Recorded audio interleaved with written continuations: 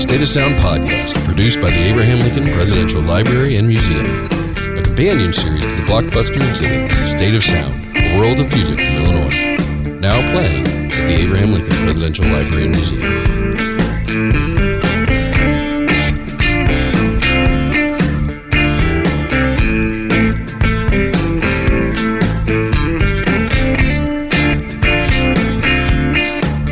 Welcome to the State of Sound podcast. I'm Dave Hoekstra, and we're on the phone with the great Alex Dixon, the grandson of the legendary Willie Dixon, the architect of the chess sound. How you doing, Alex?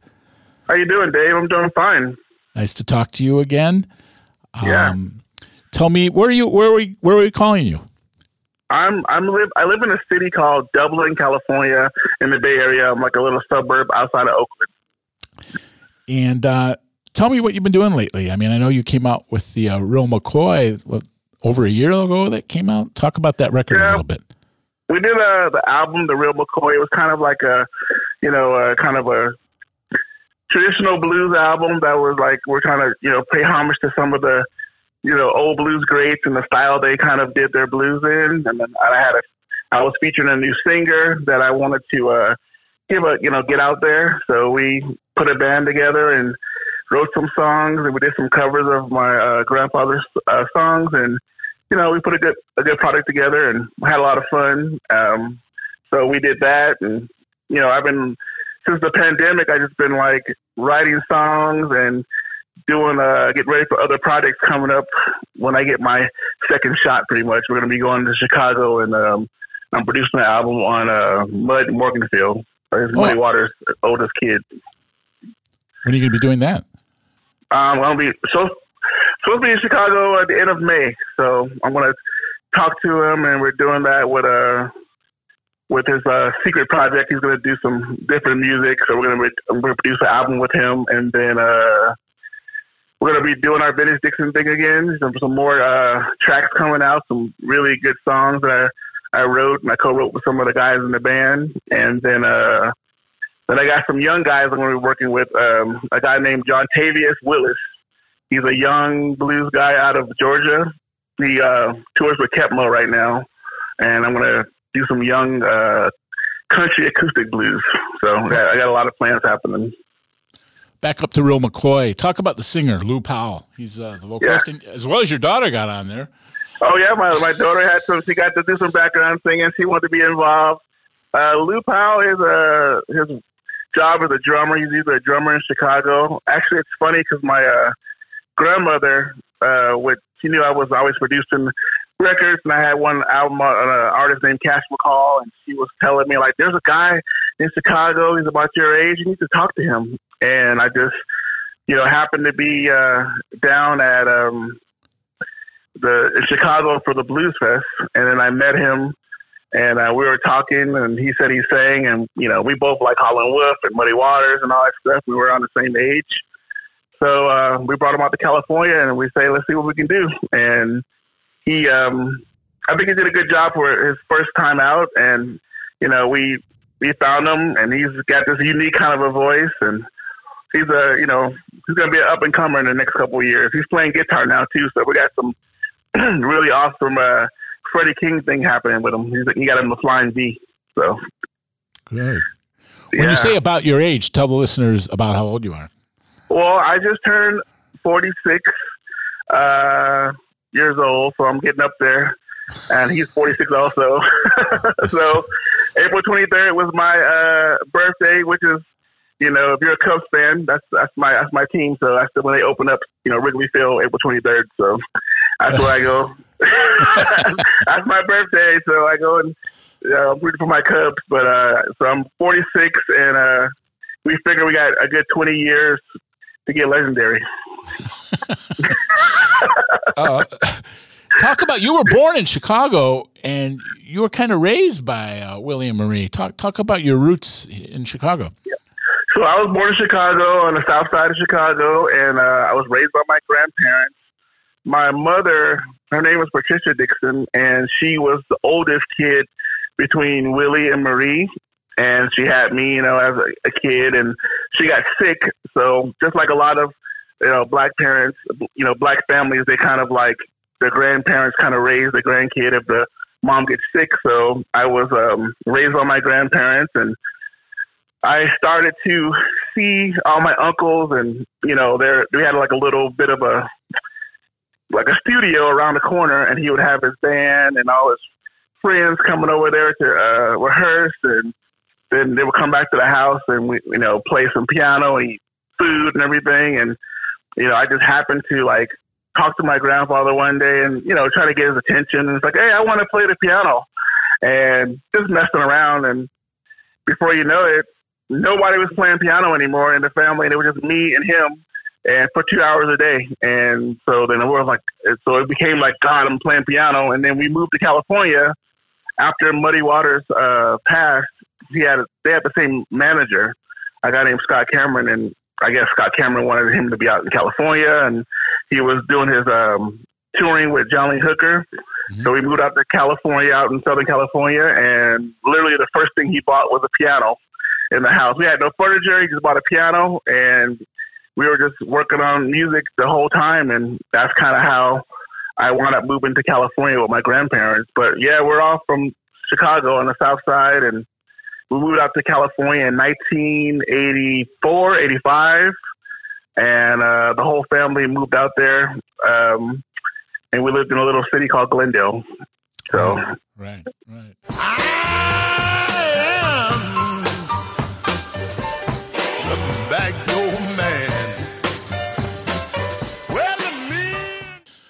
Yeah.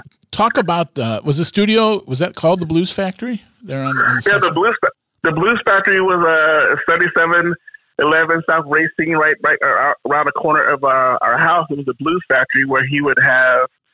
It's kind of where he started his whole envision of like the blues in school, and he was doing some of his Blues Heaven ideas there, and he would have his band, and people would come and record or rehearse there.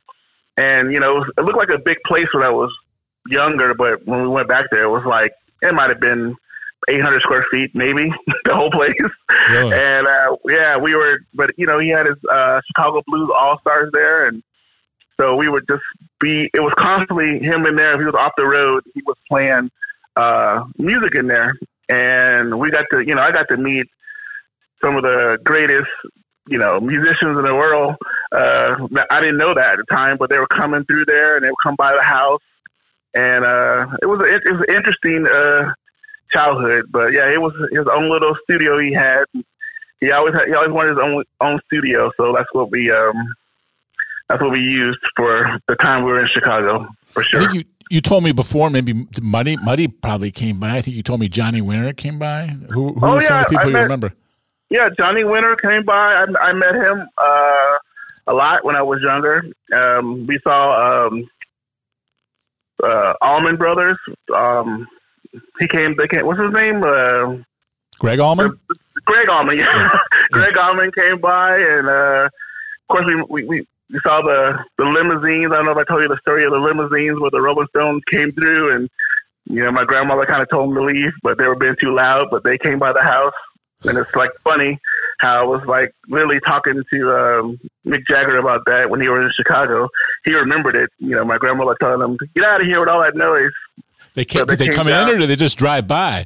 They came. Well, we lived on a dead end street, so he kind of like drove. They kind of drove down, and my grandmother was like, "Get out of here!" And then everybody just kind of like left because there was a lot of limousines, and they had their.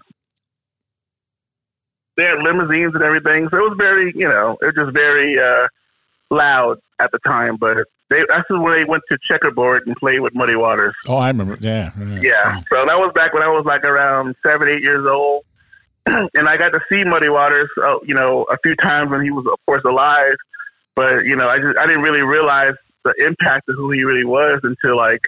Unfortunately, I just kind of like jumped in the car with my grandfather, didn't know where he was going, and I wound up going to Muddy Waters' funeral sitting in the front row with my grandfather.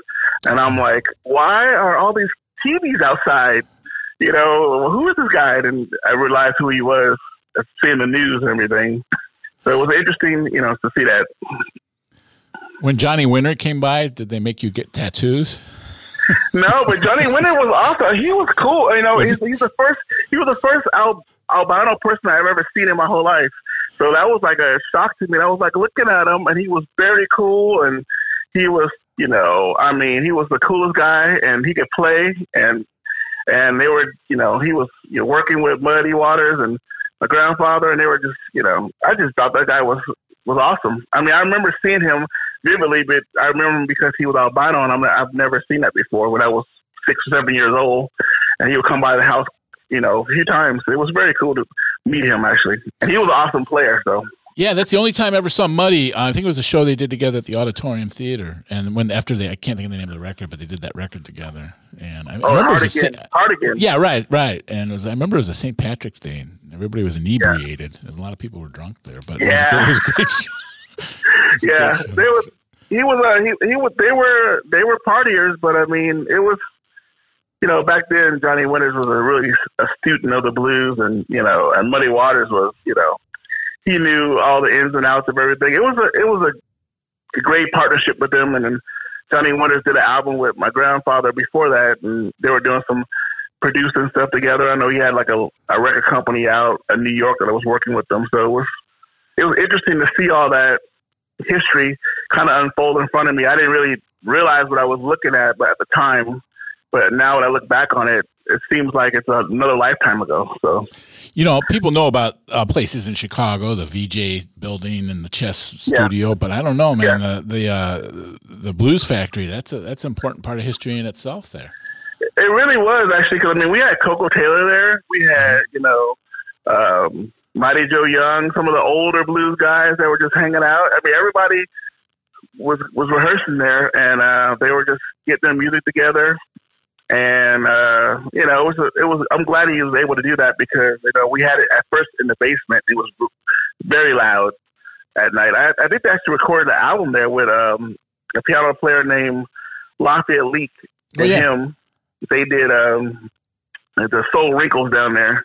And it's a really awesome recording. But, you know, Lafayette Leak was one of our piano teachers for the whole family. And people don't realize he played on Johnny B. Good. So that was him playing piano, not Johnny Johnson.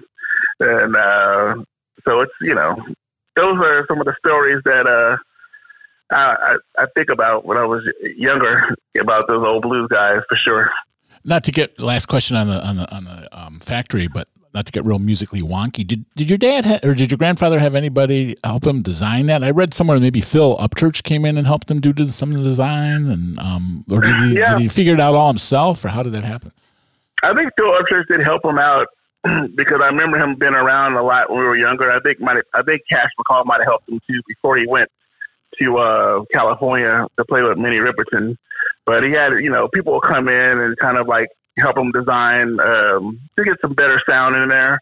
But like I said, the place was very small. It was like a little small stage area. And, you know, people like Billy Branch and all those guys, they were recording there a lot. When Billy first came on the scene, I remember seeing him, and they would go there, Sugar Blue. They were all coming over there. So it was kind of like the rehearsal place for the Chicago Blues All-Stars. Isn't that something? So, yeah.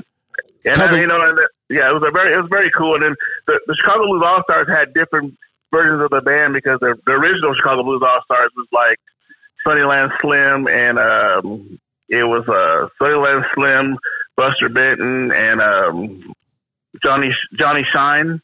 Uh-huh. So they had like you know who Johnny Shine is? He's like an older, he's an older Mississippi blues guy who actually played with Robert Johnson, which is crazy.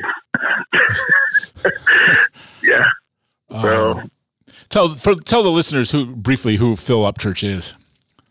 Phil Upchurch is a phenomenal guitar player, producer, plays bass. He was a chess recording artist, and he just a great musician, great studio musician. He played on everybody's projects. He did some stuff with Earth, Wind & Fire, I know. So he's just been around forever. He's the kind of guy you call if you need an awesome guitar player. I know he's out in L.A. right now. Yeah, right. So. He's out on the West Coast. I haven't talked to him in a while, but I did. Yeah. Did he play with Donny Hathaway? Yeah, he played with everybody. I mean, he's very awesome. Him and George Benson are probably like the best you could find for certain genres. So certain like maybe certain blues that you want them to play, but they can play anything. I mean, Philip Church is one of the best I heard. So, your grandfather passed in 1992 at the age of 76.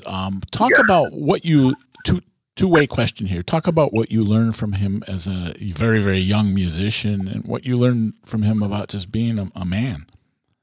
Yeah, well, he was he's my grandfather biologically, but I call him my father because he raised me from born 6 months old to I was about 18 when he passed away. And, what he taught me was hard work, basically. I mean, like, people think that, I inherited some kind of a Dixon gene to like play upright bass or play bass, and I'm a piano player. And I'm like, no, I just practice a lot, and that's what he would do. By the time I got on stage with him and we were playing on stage, we would play the same song 1,000 times. It felt like it was 1,000 times. So when I played it one time on the stage, it was like, this is easy. So he was all about preparation. He didn't really believe in the whole like jam thing. He would totally, prepare you before you go on the stage. And the only guys he jammed with were guys he played with for 30 years. He knew how to play with them already. Uh-huh. So he never saw. So he taught me a lot about hard work, and I instill that in my daughter and myself now, and that's what I'm like, writing songs, and I'm making sure they're going to be good. The last project was more about feel. This next stuff is going to be more about lyrics and content. And I told the guys, I was like, what we did on the Real McCoy is good. People liked it. I said, we're going to be going a lot farther than that. And they were like, oh, okay. And I'm like, yeah. So you got to understand. So you did cover 4 of Willie's songs on the Real McCoy. Talk about why. Go ahead. Sorry. Technically 3.5, but yes, it's 4. We did Holland for My Darling, which is half his, and Chester Burnett, Holland Wolf. Yeah, talk about the ones you did and why you selected them, because he had such a deep songbook.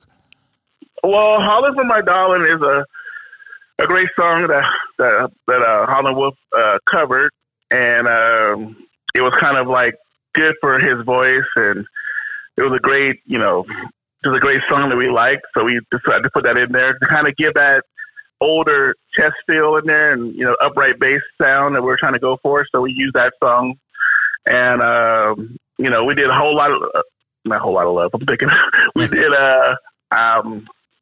you did Grown in the Blues. We did Grown in the Blues. I did Grown in the Blues because a few years back, I talked to Otis Rush when they were honoring him at the Chicago Blues Festival. And, I just told him that we're going to be covering some stuff that he did. So we did Grown in the Blues because of basically, Otis Rush passed away a few years back. And I would see him a lot and talk to his wife and everything. And that was kind of a tribute to him trying to do Grown in the Blues for Otis Rush. And then we did some songs like Spider in My Stew, which was covered by a bluesman named his name was not Brooke Benton, a blues, I forgot the guy's name, but he did Spider in My Stew, and I just said his name too, but he did Spider in My Stew back in like 1970s, and he was a great musician. He played in All Stars, and so we did Spider in My Stew, and I did this song called When I Make Love, which is basically a song that my grandfather sang with Coco at the Grammys. And it was like the first time he actually got acknowledged really as at the Grammys. So I was kind of like honoring that song. So we did the When I Make Love song, and so it's a recording of him and Coco Taylor recording it we're singing it at the Grammys. And it was like the first time we ever saw him on TV, and he was getting a little bit of a recognition. And as we come into California, so we're kind of happy for him. So that's kind of why we did those songs, the covers of his. So, and then, the guy's name is Buster Benton. I keep thinking, Buster Benton did Spider in My Stew. Yeah, he did Spider in My Stew, and that was like one of his only hits. So we did that. We're trying to go back to some of the blues musicians that were not very. People didn't really know them. They were mainstream, but they still were, great musicians in Chicago, out of Chicago. So he got a 1989 Grammy for Hidden Charms. Yes, we had Yep. And don't be modest. You have a co-write credit on there, right? Study War No More. Yeah, we got to. I remember when he called me up at the house. We were at the house, and he's like, Capitol Records wants us to do an album, and we're like, okay. So we worked through all the songs, and we wrote these songs, and some of the songs were covers, and we went over to this. At the time, it was a studio called Ocean Way, and he picked this band, and we covered it. We had a new producer at the time. It was called T-Bone Burnett. He was the producer on the album, right. And he was brand new though. It was pretty funny. we knew him, but he wasn't like he didn't have the reputation he has now. Yeah. Right. Yeah. So we did that album, and then people don't realize though that T-Bone Burnett was an awesome producer, and he did awesome. But Cash McCall was very instrumental in that album. He kind of make it work, because he was kind of the link between the communication with my grandfather and T-Bone Burnett. Because he was a great chart reader, he could write music and everything, so it was easy for him to communicate with the band, and he was really important in that session. So he won his first Grammy, his first and only Grammy. We had a bunch of nominations, but he got his first and only Grammy. Of course, I told him that he won his Grammy because I co-wrote a song with him. So he called me lucky. I said, well, it's the only time he ever won a Grammy when I was involved. So so we did that, and then I was very happy for him to first get his acknowledgement, because he did have a lot of nominations but never actually won anything. And unfortunately, he passed away before he got into the Rock and Roll Hall of Fame, but that's something that I think he would have enjoyed too. So we're at that point. So that's a good entry point to talk about the items you so graciously loaned to the Lincoln Museum here. So talk about what people can see when they come to the museum.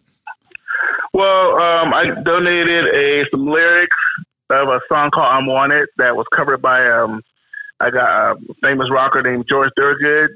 My grandfather actually covered the song too back in the Cobra days.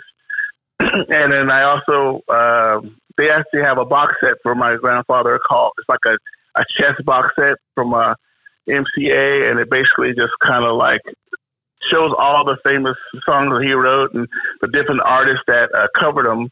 And at the time, he was the only producer to ever get his own box set, because there's one for Muddy and Chuck Berry where they're singing their own songs, and I think there's one for Bo Diddley also. But a lot of those, except for Chuck Berry, a lot of those other ones are pretty much still Dixon songs on the box set. They had one for Howlin' Wolf also. So they put one together with all the Howlin' Wolf, Little Walter, some Chuck Berry stuff, and it was the first producer to get one. So he actually got that on his 75th birthday. We had a big 75th birthday party in California that some of his friends came to, and people were coming there at our house in Glendale, and they kind of gave it to him, presented it to him. He was happy to see that. So we donated that, and then we also donated the lyrics. I think I have some pictures of him, like when he's like, writing stuff to Led Zeppelin, things like that. We gave some photos of him as a young blues person and older. So things like that we donated to the museum, which we're very grateful that they acknowledged him in this too. It was awesome. I'm in the State of Sound studio, and I'm looking out, and I can see it nicely framed in a case. You guys got to come out to do a road trip. Oh, you said you'll be in the area in May, right? Yeah, I want to come out there. I want to come out there in May, because I want to be out there in Chicago. So I've never been to Springfield, actually. Well, you have to have. Have you ever had a horseshoe sandwich? No, I don't know. They talk about that. I've been here a lot, but I've never had a horseshoe, and I can't remember what all's on it. But it's not good for you. It's like, is it cheese and French fries and some type of meat? And anyway, I don't eat that stuff. Oh, everything in Chicago is not good for you. When I go to Chicago, I have to eat all this clean stuff in California, and I go to Chicago and I'll gain 10 pounds easy, because all the food there is bad, and I know all the little Maxwell Street places that me and my grandfather would go to constantly. Oh, really? Yeah, I mean, it was not. It's funny because he would have his doctor sometime, and his doctor would give us this just drive, roast beef sandwiches after we do a show in Chicago. And then like some fan would bring us like Maxwell Street Polish sausage and everything. Is ridiculous. And we eat it. He would have fans bringing him food. I can't believe that now, but that's what would happen. We would stay at the Hilton and play at the Grant Park, and fans were bringing him food. I was like, geez. They didn't bring him alcohol because he didn't drink. They knew how to get to him. They brought him food. Wow. Yeah. What lessons did you, and I think maybe we talked about this before. I went out and interviewed him in Glendale, and I remember him sitting in that chair, and maybe we talked about this before, but he always talked about his career as a Golden Gloves boxer. And he talked about the counter punches and counter rhythms and stuff, and the way he would apply that in music. What did you learn about rhythm and then lyrics and the approach to music from working with him? Well, so lyrics, it's funny because when I'm writing these, during the whole pandemic, I've been writing these songs, and I've been like thinking about how he would approach a song, and a lot of it is like he would say like the facts of life and just write about people's experiences, and and you would get a great song or something that people can relate to. And so his songwriting was basically based on either something that he saw or something that he saw somebody experience, and he would write a song about that, and people will relate to it. And like when he wrote Hoochie Coochie Man, he wrote that because Muddy Waters was a ladies' man. And and all the women loved him. And when he wrote like Spoonful, he wrote it because, Howlin' Wolf was like, I was influenced and taught how to play guitar by Charlie Patton. So he wrote something that he could relate to. And so that's kind of how he would write songs about people. He would write songs that people could relate to, or, you could understand. And that's for the counterpunch thing. He, him being a boxer, of course, he was we would sit and watch boxing all the time in the house. ABC Sports, we were watching boxing constantly in the house. And the counterpunch, he just believed in it's like kind of a rocking kind of a thing where it's like a rhythm where, when somebody's punching and you get the counterpunch back, it was more of a swaying thing. So like sometimes when you hear people talk about the swing and like jazz music, it was similar to that. He was like a swaying thing where the counterpunch is like a sway. So that's how he would talk to us. He always made sure that the music that he would write or try to get out there had kind of a sway to it and a rhythm to it. And he would, tell me like with my left hand, make sure it's talking to the right hand, when you're playing the piano and you have like this kind of an interaction between instruments. And that's what he kind of meant about the counterpunch. So you try to get the music to kind of like flow, and they're kind of talking to each other, and that's what he was going for. That's interesting. That's super interesting. Yeah. Do you have a favorite cover? I didn't ask you this before. Do you have a favorite cover of an artist doing one of Willie's songs? Yeah, I do. I mean, so I was lucky enough to be, like I said, I was born in Chicago, but I was out in California, and so I got to see like all the family made fun of me. I was like the rock band version of all his stuff. So we would really? see, yeah. So cause like when I was playing with him, he was already getting like I was like, I missed the van part. I was just next to him in the airplane. So they always said like, you missed all the van road stuff. You went straight to first class with your grandfather playing, the rock shows when he was playing with, Stephen Stills, and he was playing shows with, the Stones and everything like that. So my favorite, I like Jeff Beck. Ain't Superstitious. Oh, that's a good call. Yeah.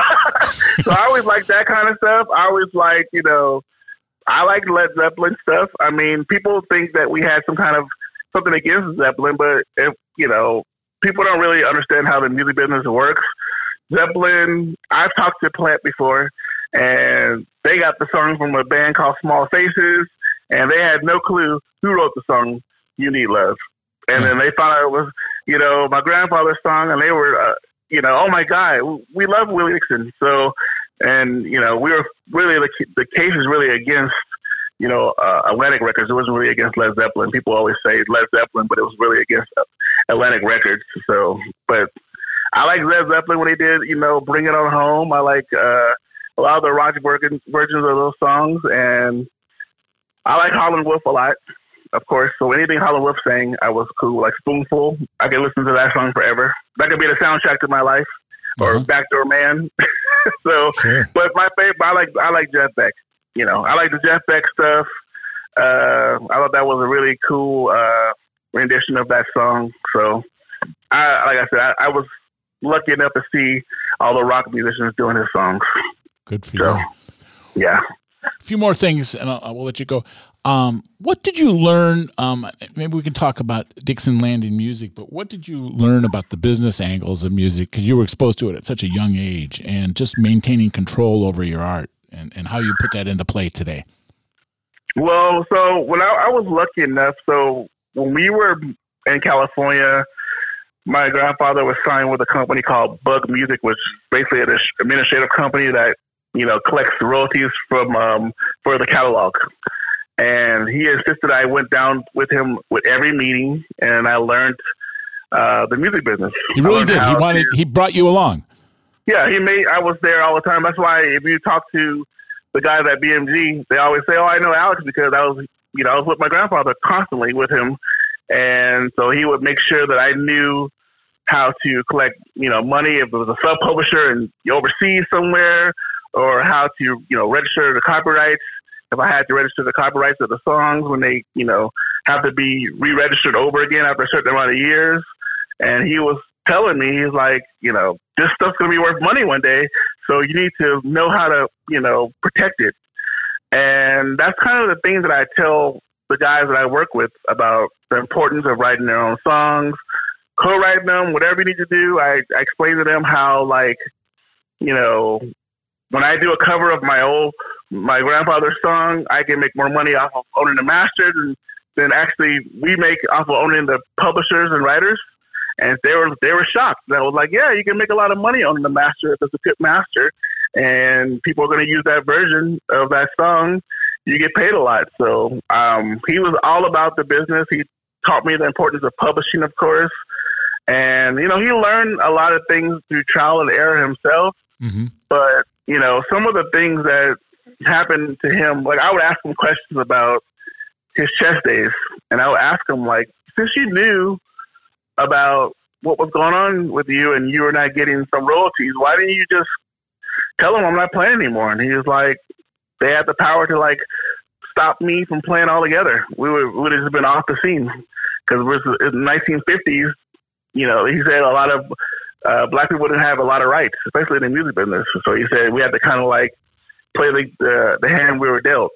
So that's kind of the situation why he wanted to make sure that I learned the music business. And I'm still learning. It's always changing because with this whole internet thing, everything is always, changing. But he would always tell me, he says, all the information are in books. He would literally hide money in books in our house, so we would crack them open. So that's why I look at books all the time. I'm always reading books.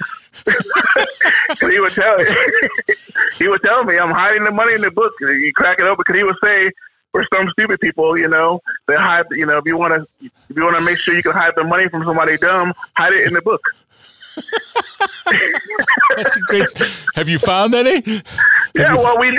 Yeah, well, and that's how I look. I mean, we found money in the books when we were younger, but I know what he meant by that because I'm always on Amazon. I'm buying any music publishing book, and I crack it open, and I'm actually about to write some kind of cheat sheet for all these blues musicians that I know, because they email me constantly about, how do I get this and that? And I'm like, I'm just going to write a cheat sheet for you guys so you guys can understand, the difference between a mechanical royalty and a performance royalty, because, people don't understand that you signing with BMI is not, you don't get paid from your publishing through BMI. You get paid from BMI through your actual performance money when you're on the radio or you're playing a show live.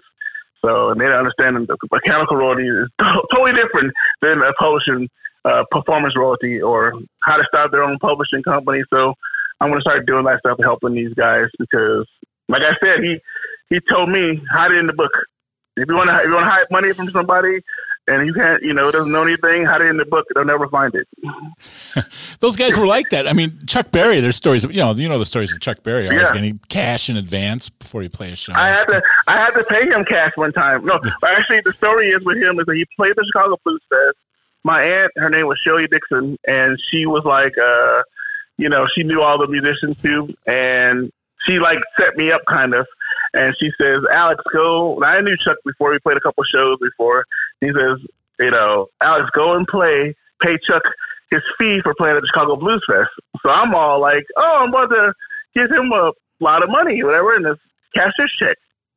And I'm like, didn't even think about the whole cash thing, and I go and give him the cashier's check, and he looks at me and he says, they sent you down here because I didn't want to cut out a kid. And I was like, what do you mean? This is a big check. And he's like, I want it cash. And I was like, uh-oh. And then there's like a picture of me on my Facebook page of me taking a picture with Chuck Berry and one of my friends, and that's what I'm paying him. I'm actually paying him his money for the festival.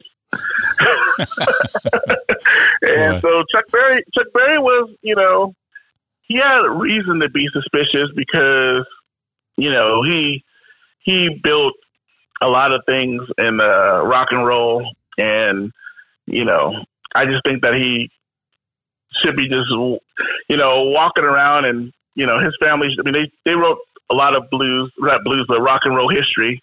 Him and like Robert Johnson, those people, I mean, when you think about Robert Johnson's catalog, people always tell me like, did your grandfather write Sweet Home Chicago? And I'm like, I wish. No, that's not our song. I said, that's a Robert Johnson song, but whoever owns it should be pretty rich. Because I hear it everywhere, even at the Cubs games. Yeah. So I'm like, whoever wrote that song, it should be, so I'm just thinking like, and I know Robert Johnson's grandkids, and I always tell them like, dude, they're playing your song from at the Cubs games. They got one of the old presidents singing it. I said, this is too big of a song to just, be on you should own it all. So it's just a lot of things happen in the blues community why people are suspicious. I can say that. Yeah, for sure. Yeah.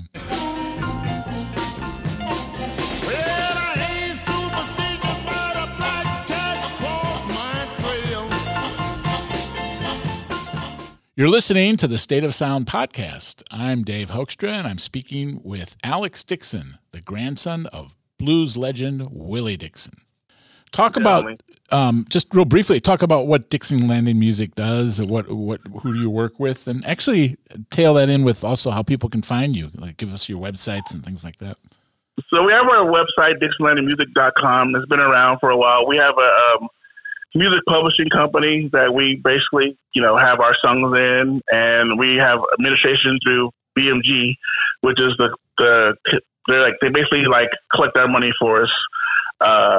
Dixon Landing Music is, we've done 3 or 4 different projects with it, and I also use it to house like the songs that I co-wrote with my grandfather that I'm still like re-releasing them. So I use that.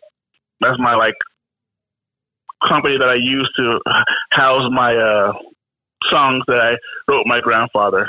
So is there some other songs that people don't know about that might be coming out? Or?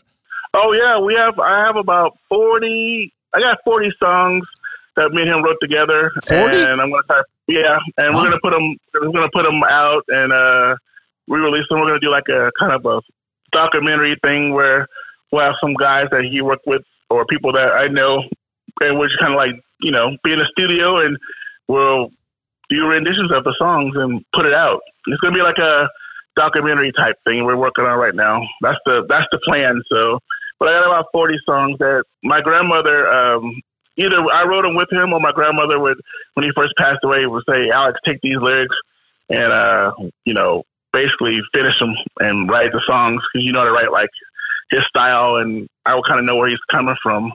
So just deciphering some of the stuff he was talking about, I would just finish the songs up.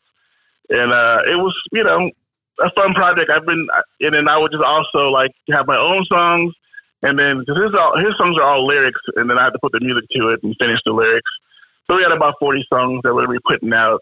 I mean, a lot of things are going to be happening last year, but of course the pandemic, but 22 and, 23 is going to be a little bit more busy. But, we're going to have fun with those lyrics and see what we can do with them. Because when you look at like the lyrics on paper, you don't see anything sometimes. Like, for instance, like we were laughing a few weeks ago, and I was like showing my daughter the lyrics of, You Need Love, which turns to like the song Whole Lot of Love.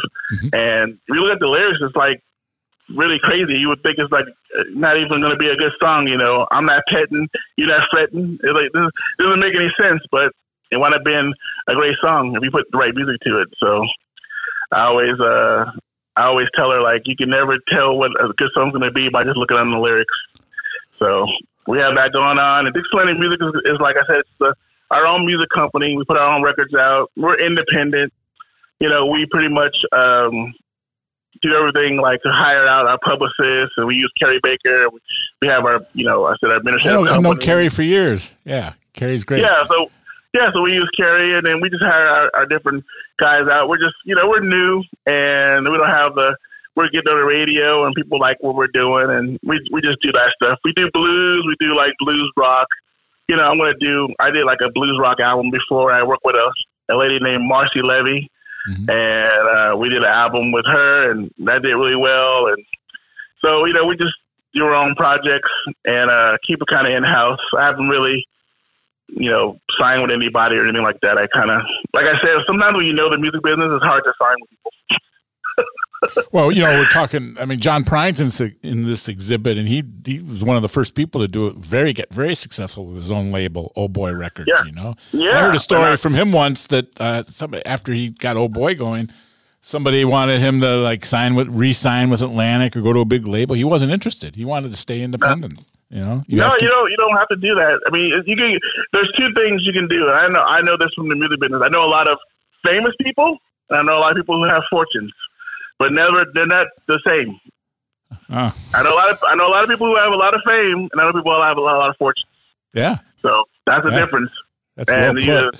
Yeah, so I always try to tell my, the guys I work with, because, sometimes you don't get all the awards and everything like that, but I tell them, like, hey, you know what, we don't have to sell that many records to make, our money back, because we're not, in debt with the companies, and, we're just the way we do things smaller. So I'm trying to teach the guys that, but, it's the music business is difficult, because there's so many people out doing music that you have to, like, try to stand out.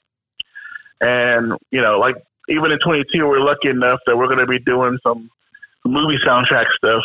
My grandfather did an album called Ginger Afternoon. It was like a movie soundtrack. Mm-hmm. And it didn't do that. The movie didn't do that well, but I was talking to some of the other film producers, and they want to use some of our music for a film, and I was explaining to them, how you get money when you put your music in a film and sync license. So, and they're like, oh, okay. And I'm like telling them, like, they have to pay for that every time they play it in the movie. And it's funny, because our first time we ever seen our music in a movie was me, him, and my grandparents. We went to a movie. We saw this movie called Adventures in Babysitting out of Chicago. Oh, yeah. And they played Coco Taylor singing Evil. That was the first time we ever seen our song in a movie in our whole life. Chicken in your stove, that's evil. Evil is going on wrong. And we didn't know how that worked. And they were like, wow.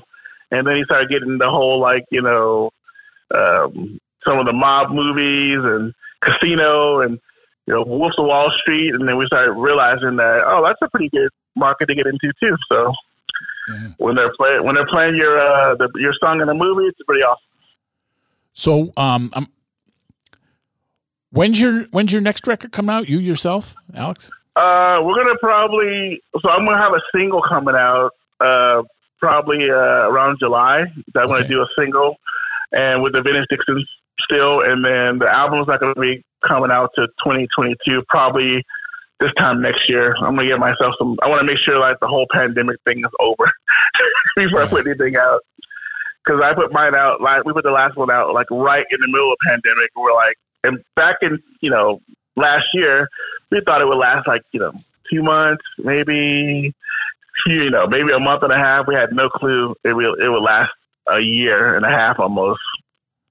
So it's just unfortunate that happened, but we still put it out. People still liked it, so that's cool. Can you, as we wrap this up, can you pick a couple songs from that album that you like and talk about them?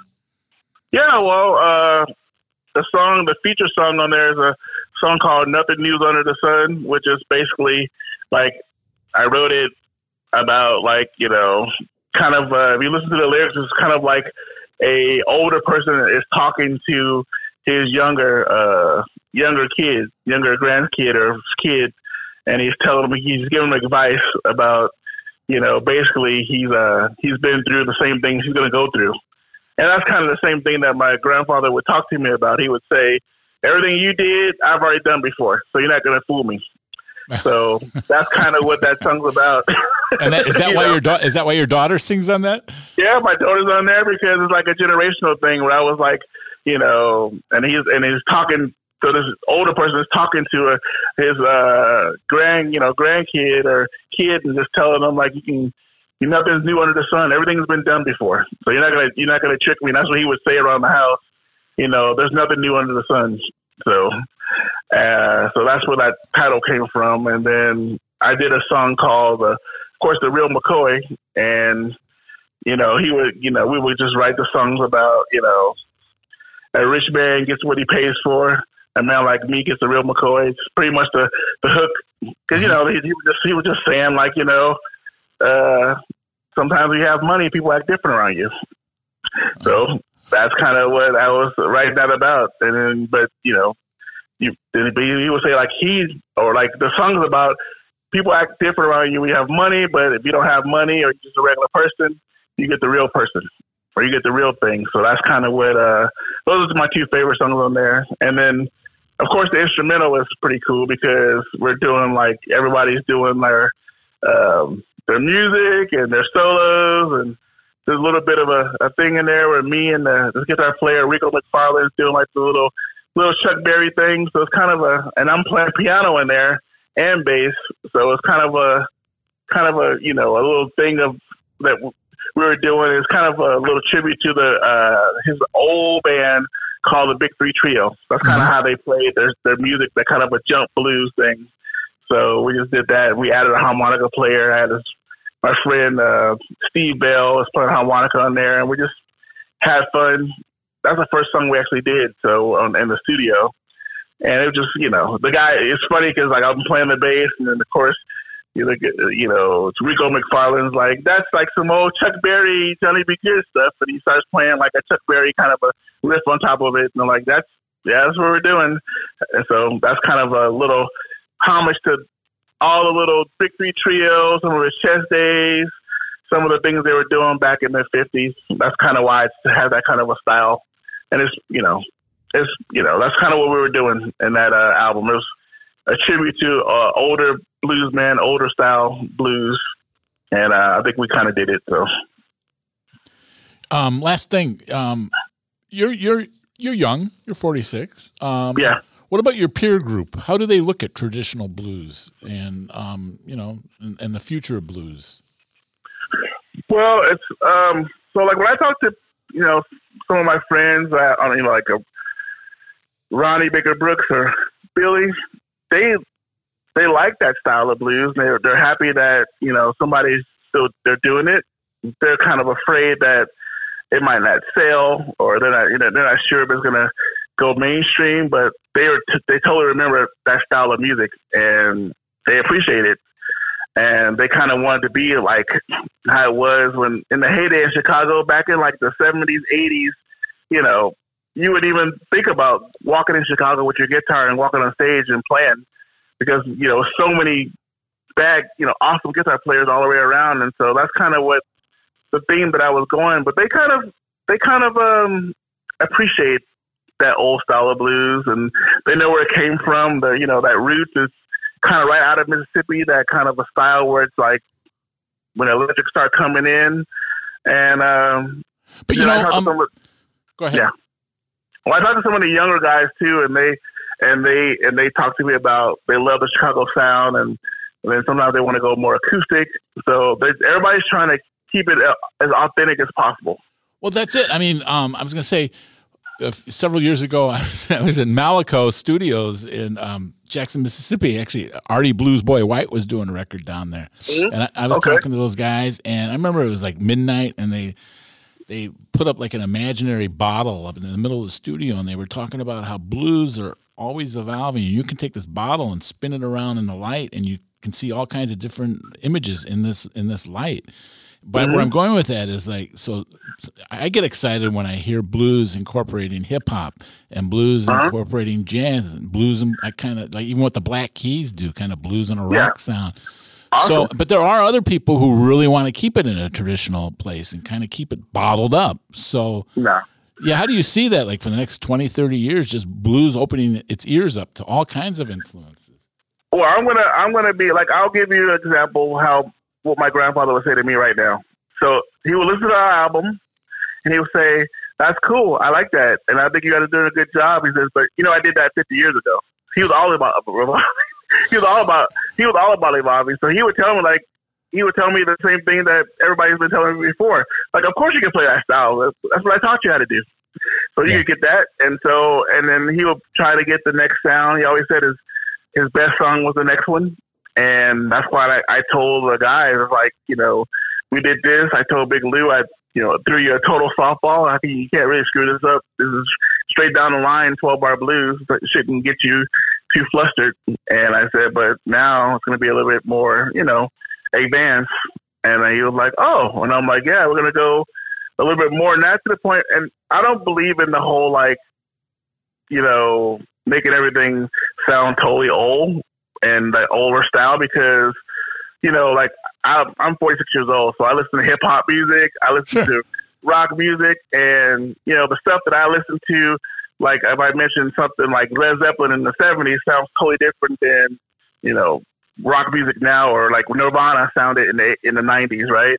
And people don't sound like Nirvana now, and they sound different. So blues sometimes, I believe that they have some issues when they try to make it sound only like how it was in the 50s all the time, because we have to be able to evolve and get, more advanced in certain styles. But there's some people that don't want to do that. But from what I learned from him, that's what we're going to do. I mean, I don't mind moving forward and still going back sometime and still honoring the certain style. But at the same time, the stuff I write is going to be a little bit more progressive sometimes. And that's just how it is. But when I did that though, they didn't like it that much. They were not too happy with me doing a little bit more progressive, more rock album. But it's like I got to the point where I was like, whatever, I don't care. I like that. One thing's timeless: blues are the facts of life. Yeah, blues are the facts of life. That's basically. The whole thing that when we write songs or I write songs, it's pretty much we're just saying something that somebody can relate to, because everybody's either lost a girl or maybe has some issues with financial stuff, and you could talk about something that makes you happy. Like, I don't believe that blues is all about sad stuff, but there's blues can be Wayne Dane Doodle is a party song. Yeah, sure.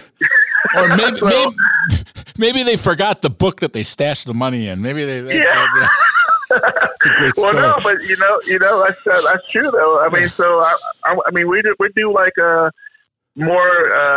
I just like doing different styles of music, but to me, it's always gonna have like a really blues feel no matter what. It's just that I'm gonna do a lot of different things. When you mentioned the Black Keys, I totally dig those guys. Yeah. I think those guys are awesome. And but then if you look at my phone, you'll see Jimi Hendrix, you'll see the Black Keys on there, you'll see Zeppelin, you'll see Tom Petty stuff in there, and then you'll see Nirvana, you'll see all kind of stuff in my iPod or my phone now, because I like different styles of music, and it all comes out when you're writing your songs. And I don't really get worried about, because a lot of times they try to compare me to like the old man, and they're like, you write like him, like you do that, and he would tell me, don't put that kind of pressure on you, because they didn't know Hoochie Coochie Man was going to be a hit. They were just trying to write a song that was going to make some money. And then when Leonard Chess said, "Can you write another one?" he was like, "Yeah, I Just Want to Make Love to You, which is basically the same, music, just different lyrics because they were just trying to get hits. And then I'm a Man came out, Managed Boy, and they all sound like Hoochie Coochie Man. And, he was just trying to get his friends to get their songs out there. So whatever was working back then, they were just trying to conquer Chicago. They didn't think about, people were playing their songs 50 years down the road. Yeah, they conquered the world. So. Yeah, well, the Europe thing helped them out. When they went over to Europe and tried to do they did the American Folk Blues Festival, that was a big thing for them because they were that conquering Chicago at the time. They had to go over to Europe to get their music heard. They told me that, so. Yeah. Alex, you're the best. Yeah, I try. Alex Dixon, musician and businessman from Dixon Landing Music out there in California, and grandson of the great Willie Dixon. And thank you for being so generous to the State of Sound and the Abraham Lincoln Presidential Library and Museum, where they can find those great artifacts from your family.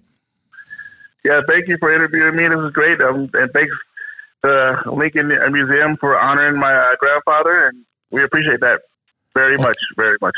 Okay, love you guys. Thanks, Alex. Say hi to Melissa for us. Okay? I will. All right, take care of yourself. Okay, bye-bye. All right, bye-bye. This has been the State of Sound podcast produced by the Abraham Lincoln Presidential Library and Museum. To hear other episodes and more information about the exhibit, The State of Sound, A World of Music from Illinois, visit musicfromillinois.com.